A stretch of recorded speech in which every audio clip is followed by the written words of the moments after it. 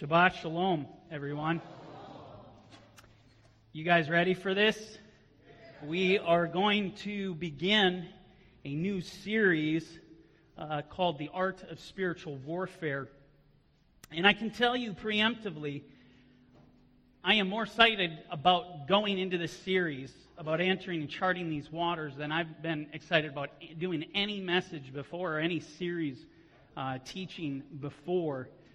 I've never done a series, at least to this degree, that I believe is going to challenge you as much as this series is going to challenge you. The nature of the things that we are going to be covering within this series itself, they are going to call, I'm just going to warn you right now, they are going to call for change. They're going to call for sacrifice. They are going to call for repentance. They're going to call for revival. True revival.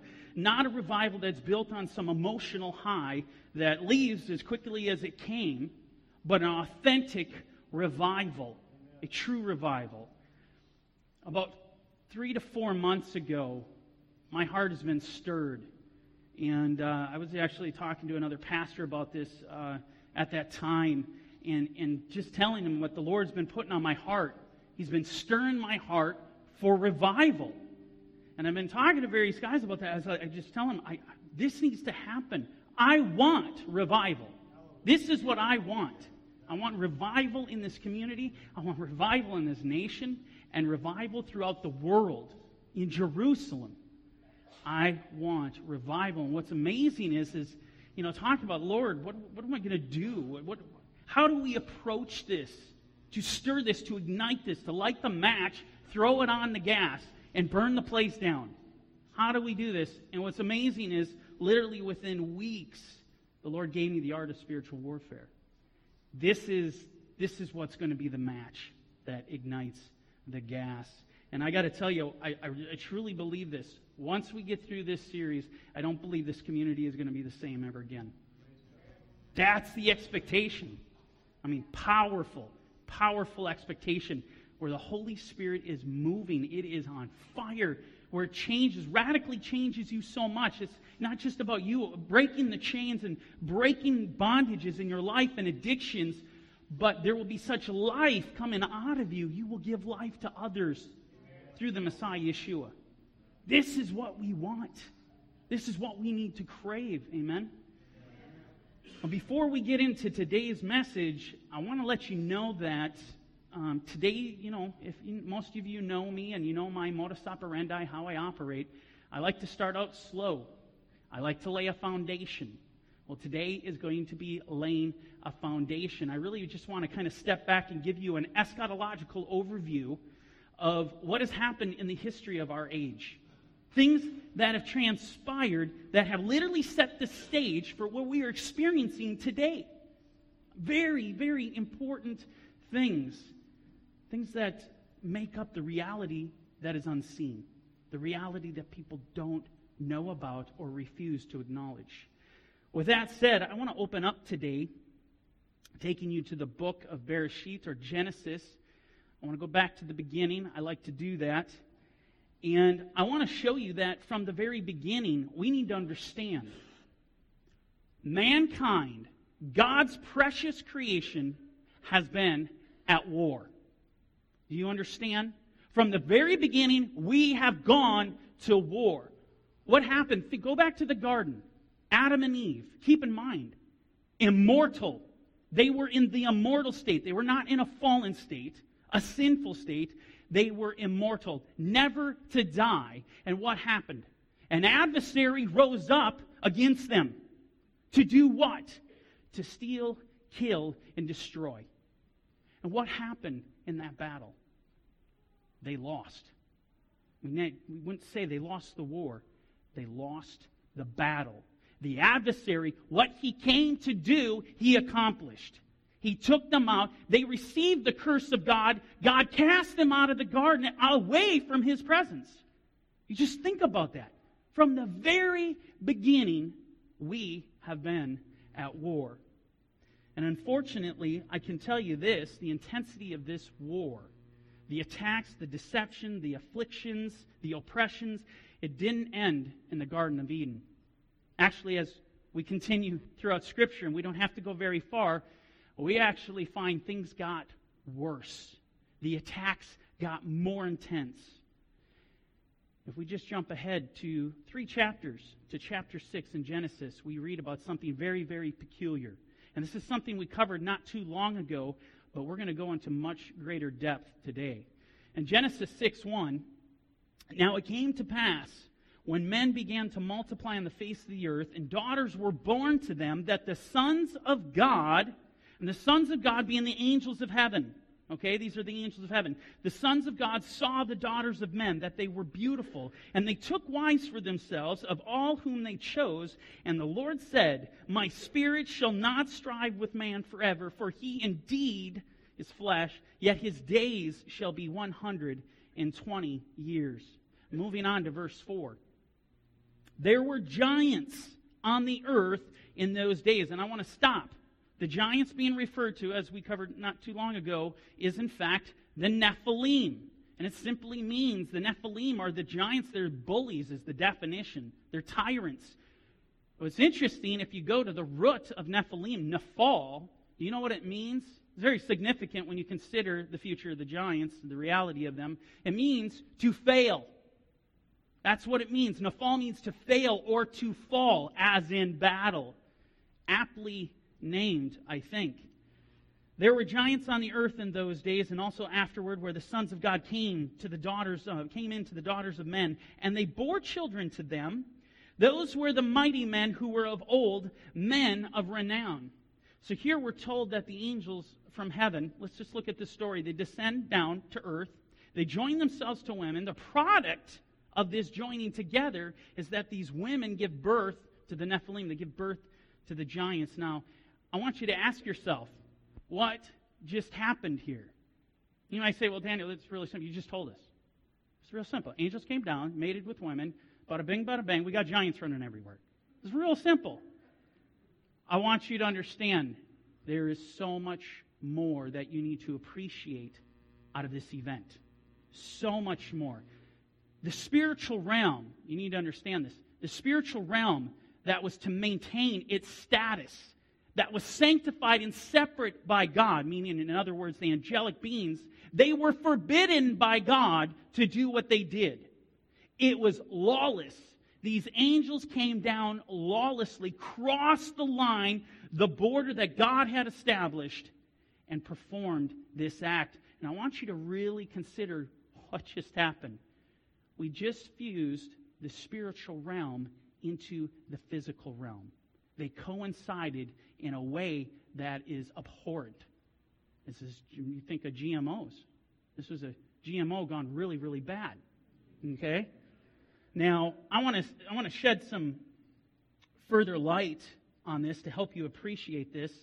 And to do so, I'm going to need to take you to the book of Enoch, because as most of you already know, the book of Enoch actually records the angels coming down with women. It records it in detail. And there are some details here that I absolutely need you to see because they directly pertain to the art of spiritual warfare. They pertain to things that we are dealing with today. And so, before we do this, to be a gentleman, it's always important for me to add the disclaimer. For those of you who are not familiar with the book of Enoch, don't go running out the doors yet. Hang tight for a second. I just want to give you a little background of the book of Enoch. Number one, the book of Enoch is actually quoted in the New Testament. And we find this in Jude, and this is what Jude says. Now Enoch, the seventh from Adam, prophesied about these men, also saying, behold, the Lord comes with 10,000s of his saints. This is almost verbatim a direct quote from Enoch 1:9, which I'll put up for you.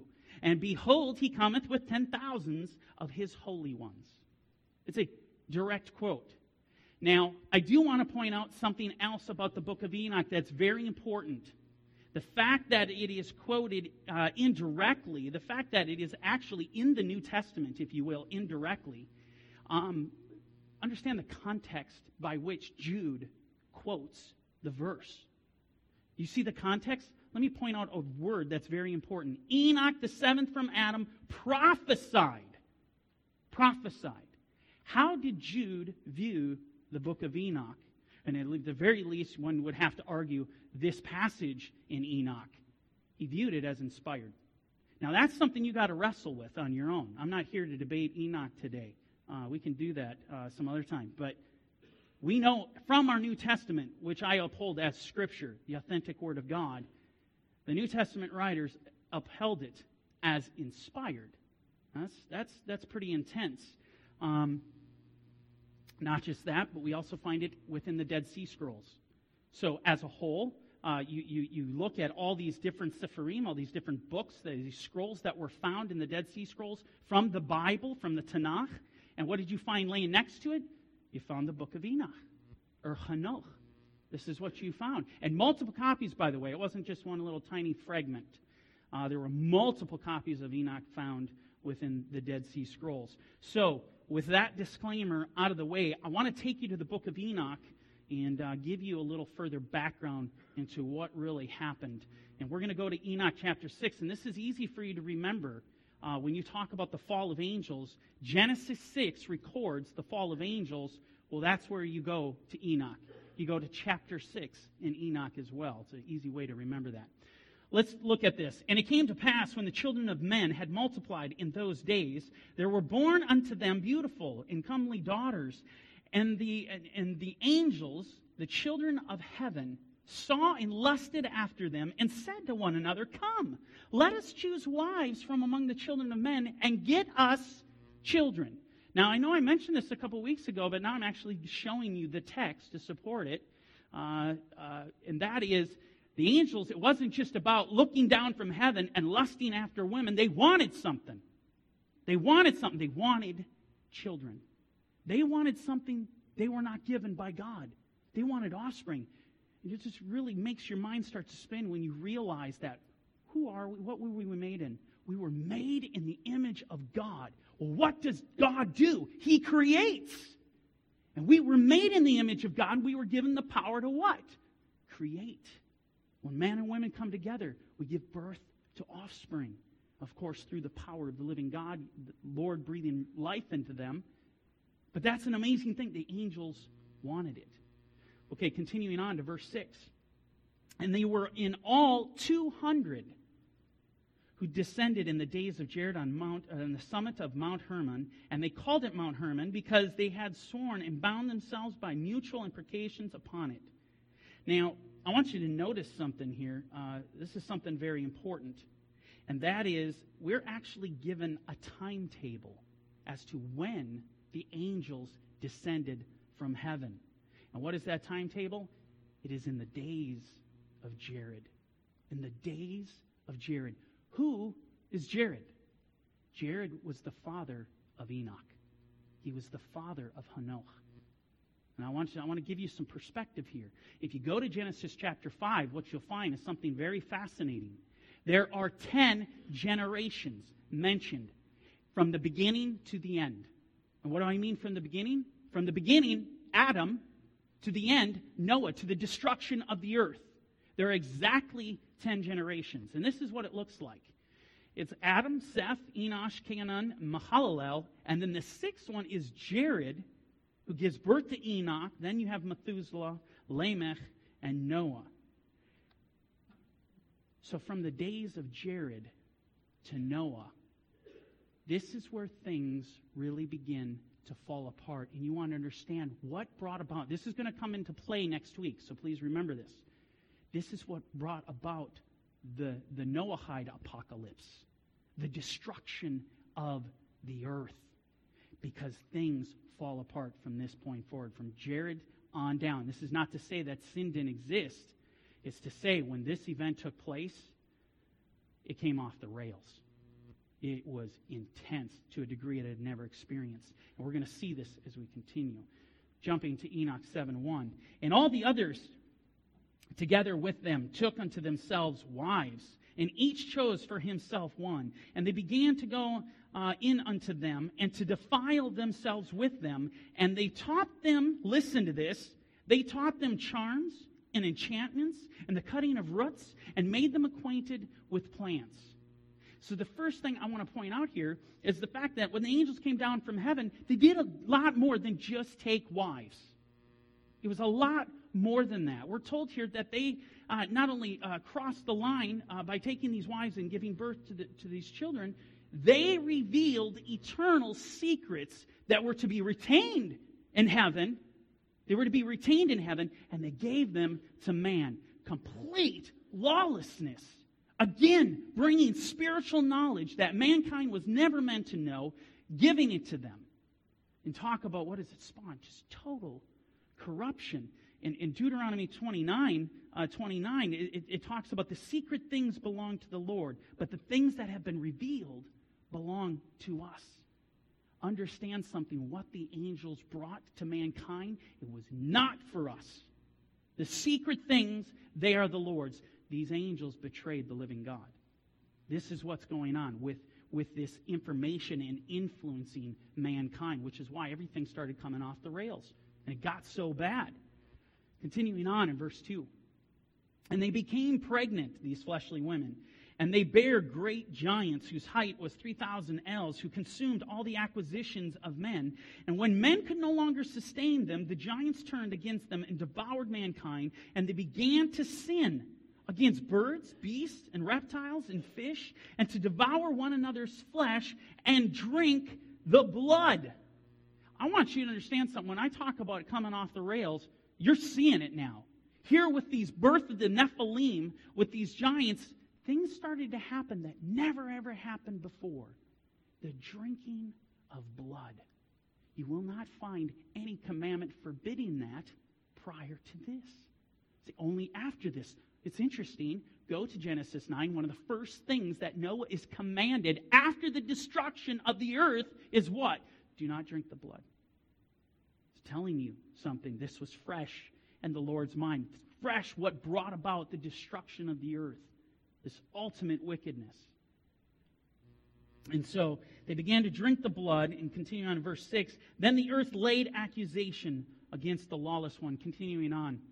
And Azazel taught men to make swords and knives and shields and breastplates, and made known to them the metals of the earth and the arts of working them, and bracelets and ornaments, and the use of antimony, and the beautifying of the eyelids, and all kinds of costly stones, and all coloring tinctures.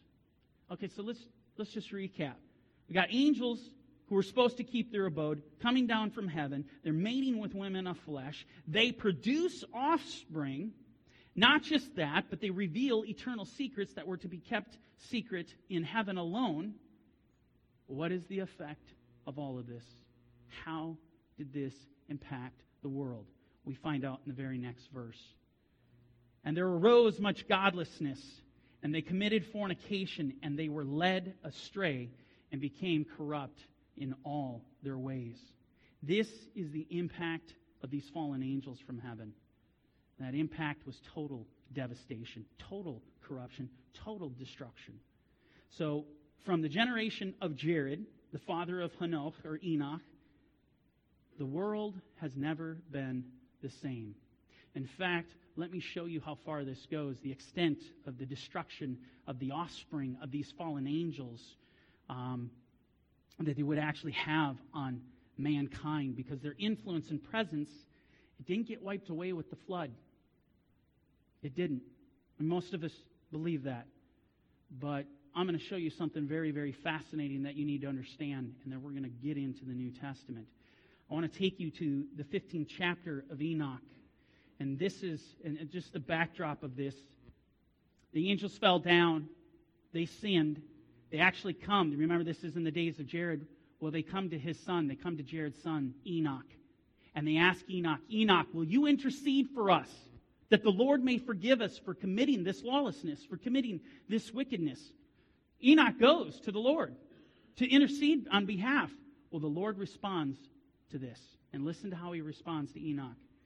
And he says, and he answered and said to me, and I heard his voice, fear not, Enoch, thou righteous man and scribe of righteousness. Approach hither and hear my voice, and go say to the watchers of heaven, who have sent thee to intercede for them, you should intercede for men and not men for you. What are you doing? The angels are supposed to intercede for us, and they're having to call on Enoch to intercede on their behalf. Continuing on in verse 3.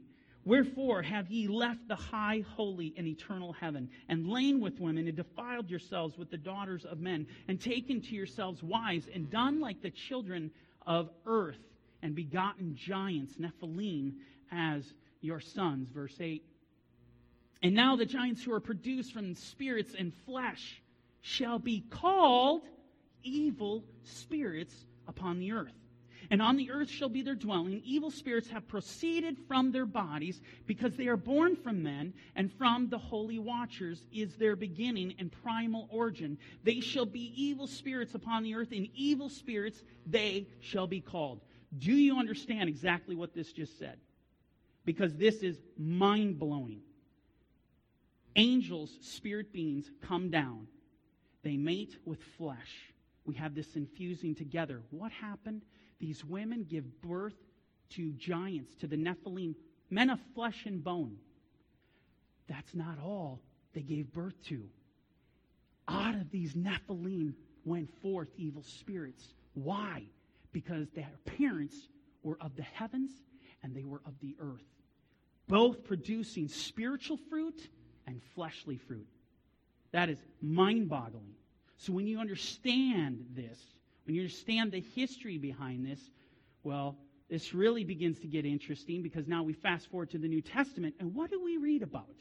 Evil spirits, right? In Luke 7, chapter 7, verse 21, at that very hour, Yeshua cured many infirmities, afflictions, and evil spirits, and to blind he gave sight. I mean, over and over again we read this. Luke 8:2. And certain women who had been healed of evil spirits and infirmities, Mary called Magdalene, out of whom had come 7 demons. I mean, I could give you example after example of the evil spirits existing in the first century. So don't think, the giants got swept away, the flesh and bone. But the ramifications and the destruction that the angels wrought and brought upon this earth is still here. The evil spirits are still here. I want you to understand something. Evil spirits and the term demon, these are transposable terms. The New Testament utilizes these as things. When you're talking about demons, you're talking about evil spirits. Well, let me take you back to the 15th chapter of Enoch, because there's something about these evil spirits I want you to know. This is the very reason we have gone to the book of Enoch. It's for this purpose. Chapter 15, verse 11. And the spirits of the giants afflict, oppress, destroy, attack, do battle, and work destruction on the earth and cause trouble. They take no food, but nevertheless they hunger and thirst and cause offenses. And these spirits shall rise up against the children of men and against the women, because they have proceeded from them. This is the reality of the situation, a reality that every one of us needs to be aware of. We are told evil spirits have gone out to war. And who have they come out to war against? Us. They've come out to war against us. They are coming for the men, they are coming for the women, and they are coming for the children. They are coming. They have declared war. That is their nature, to come and destroy us. And let me tell you something. They will not show you mercy. Evil spirits will not show you mercy. They will afflict you. They will oppress you. They will drag you down. They come to steal, kill, and destroy. If we're going to talk about spiritual warfare, the first thing we need to understand, the first thing we need to establish, there is war. There is a war. It is real. Whether you want to believe it or not, war is happening. The second thing we need to establish is, well, who are we at war with? I mean, just knowing you're at war isn't very helpful. You need to know who you're at war with. There's a clever illustration that really speaks to the importance of knowing your enemy. And I want to share it with you. This goes back to a story from World War I. And this is what it says. When World War I broke out, the War Ministry in London, they dispatched a coded message to one of the British outposts in the inaccessible areas of Africa. The message read, "War declared, arrest all enemy aliens in your district." Okay, it's very straightforward. War erupted in the early 1900s, right? And so they dispatched this and they let them know, listen up, we are at war. listen to the response that they got. The War Ministry received his prompt reply. Have arrested 10 Germans, 6 Belgians, 4 Frenchmen, 2 Italians, 3 Austrians, and an American. Please advise immediately who we're at war with. Think about that.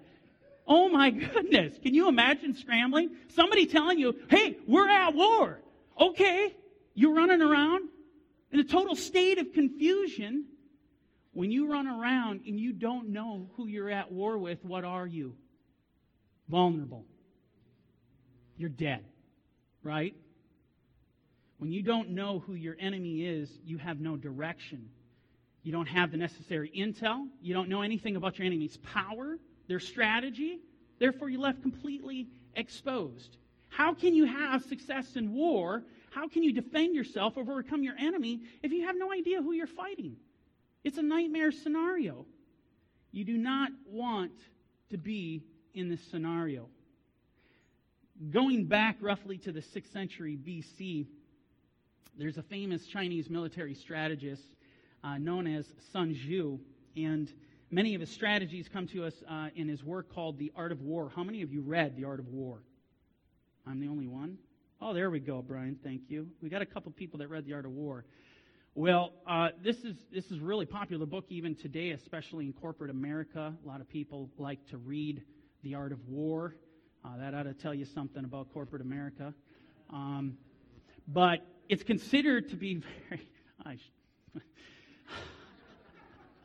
It slips sometimes. I'm sorry. But the book itself is considered invaluable in strategy, war strategy, brilliant proverbs, brilliant wisdom. I want to read to you a portion of this book. It pertains to knowing the enemy. Very valuable for us. If you know the enemy and know yourself, you need not fear the result of 100 battles. If you know yourself but not the enemy, every victory gained, you will also suffer defeat. If you know neither the enemy nor yourself, you will succumb in every battle.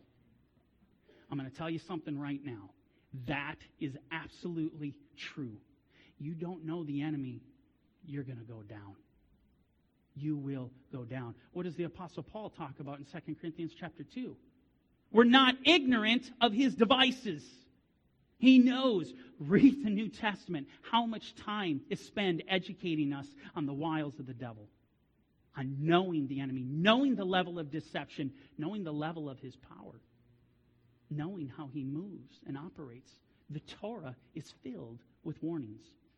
Read Deuteronomy 13, powerful chapter. Deuteronomy 18, powerful chapter. Warning against the false prophets who would work on behalf of our enemy, and true prophets who work on behalf of God. Know thy enemy. Huge component. We get into spiritual warfare, you're going to need to know the enemy. Not just that. I'm going to tell you right now, you are going to need to know yourself. And what does that mean, to know thyself? You need to know what you're fighting for. Do you even have a clue what you're fighting for? There was a story, I remember this story, about Napoleon. And Napoleon, he went into Poland, and he was restoring Poland, really considered as a hero, according to the Poles. And while he was there, he's staying in this country house, and his troops are there, and his troops came across some Russian soldiers, and they immediately took them captive. They took them into custody, and of course they do what they wanted to do. They wanted to bring them before Napoleon. And so they bring these Russian soldiers before Napoleon, and Napoleon analyzes them right away. He could tell they were very proud. They came in with their heads high, their head high and their chest puffed out. And they proceeded to share just how superior Russians are to Frenchmen. To convey to Napoleon the reality of the situation. And so these Russians tell them, Napoleon, we are superior in every way to you, to the Frenchmen. And then he goes to give an example. Why? We Russians, we fight for honor. You Frenchmen only fight for gain. To which Napoleon came back with an ingenious, very clever retort. And he said, you are right, sirs. We each fight for that which we do not possess. You think about that statement. That was a pot shot coming back at him We each fight for that which we do not possess, indicating these Russians, they're fighting for honor because they do not possess it. There's a moral I want you to take away from that story. We are fighting for that which we do not possess yet. I'm going to tell you something. And there have been several times in my life, and I know you can relate. I don't think any of us would be exempt. Several times in our life where we're hanging by a thread. We're hanging by a thread. I'm going to tell you right now, if you want to understand, you want to learn the art of spiritual warfare, listen to what I'm about to tell you right now. You need to know what you are fighting for. You forget what you are fighting for, you will lose. You will lose the battle. What are we fighting for? Eternal life. We are fighting for our lives. We are fighting for an eternal possession. And I promise you keep your eye on that prize. You keep your eye and remind yourself what you're fighting for, you will overcome. Do not forget that. Let me offer some scriptural support to this. In Psalm 27, verse 13, I would have lost heart. This is David. I would have lost heart unless I had believed that I would see the goodness of the Lord in the land of the living. David had to remind himself what he was fighting for, why he was to overcome, because he wanted to see the goodness of the Lord in the land of the living. You want to persevere in this age? You want to make it? Remember what you're fighting for, because the world is trying to make you forget it over and over again. 1 Corinthians chapter 9, verse 24, Paul says, do you not know that those who run in a race all run, but one receives the prize? Run in such a way that you may obtain it. And everyone who competes for the prize is temperate in all things.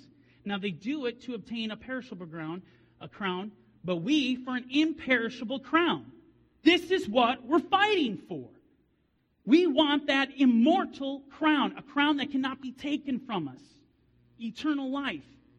Now he goes on to say in verse 26, therefore I run thus, not with uncertainty, thus I fight. Paul comes right out and says, I fight. He's at war. You fight when you're at war. Thus I fight, not as one who beats the air, but I discipline my body and I bring it into subjection, lest when I have preached to others, I myself should become disqualified. You want that crown? You're going to have to fight, because an adversary, an entire kingdom has risen up against you. You better believe this kingdom is coming for you. You understand? They are coming for you with everything they have. And the more this reality sinks down in your heart, here's the beautiful thing. The more you're going to realize your need for Yeshua. You need the protection because you're outmatched. You do not have the strength to overcome the demonic forces that are going to come against you. You don't have it. They will make you look foolish. Apart from Yeshua, we can do nothing. We need to run under the shadow of His wing for protection. I love that Proverbs 18:10. The name of the Lord is a strong tower, and the righteous run into it, and they are saved. We need to go into the tabernacle of Yeshua, placing our faith, committing our lives to Him. Because when Yeshua rises up, who can stand? Nobody. You need Him. We cannot fight this war apart from Him. I want to share with you as we get into closing the awesome power of Yeshua. You need to have this perspective and how these evil spirits, who are extremely powerful and strong, that bring men into bondage and into addictions that they can't break, I want to show you how they respond to the presence of Yeshua. In Luke 8, chapter 8, verse 27, and when Yeshua stepped out on land, there met him a certain man from the city who had demons for a long time. And he wore no clothes, nor did he live in a house, but in the tombs. When he saw Yeshua, he cried out, fell down before him, and with a loud voice said, "What have I to do with you, Yeshua, Son of the Most High God? I beg you, do not torment me." And I love Matthew's version of this very same story. Have you come here to torment us before the time? The first thing I want you to realize here is these demons confess their defeat. Before Yeshua, they have confessed that they are going to be defeated. This is so important. If you want to be on the winning side, read this passage. Because at the very end, I'm telling you right now, despite what the Satanists believe, that Satan's going to win this war, Yeshua is on top. Yeshua is going to win the war, and you want to be on the winning side.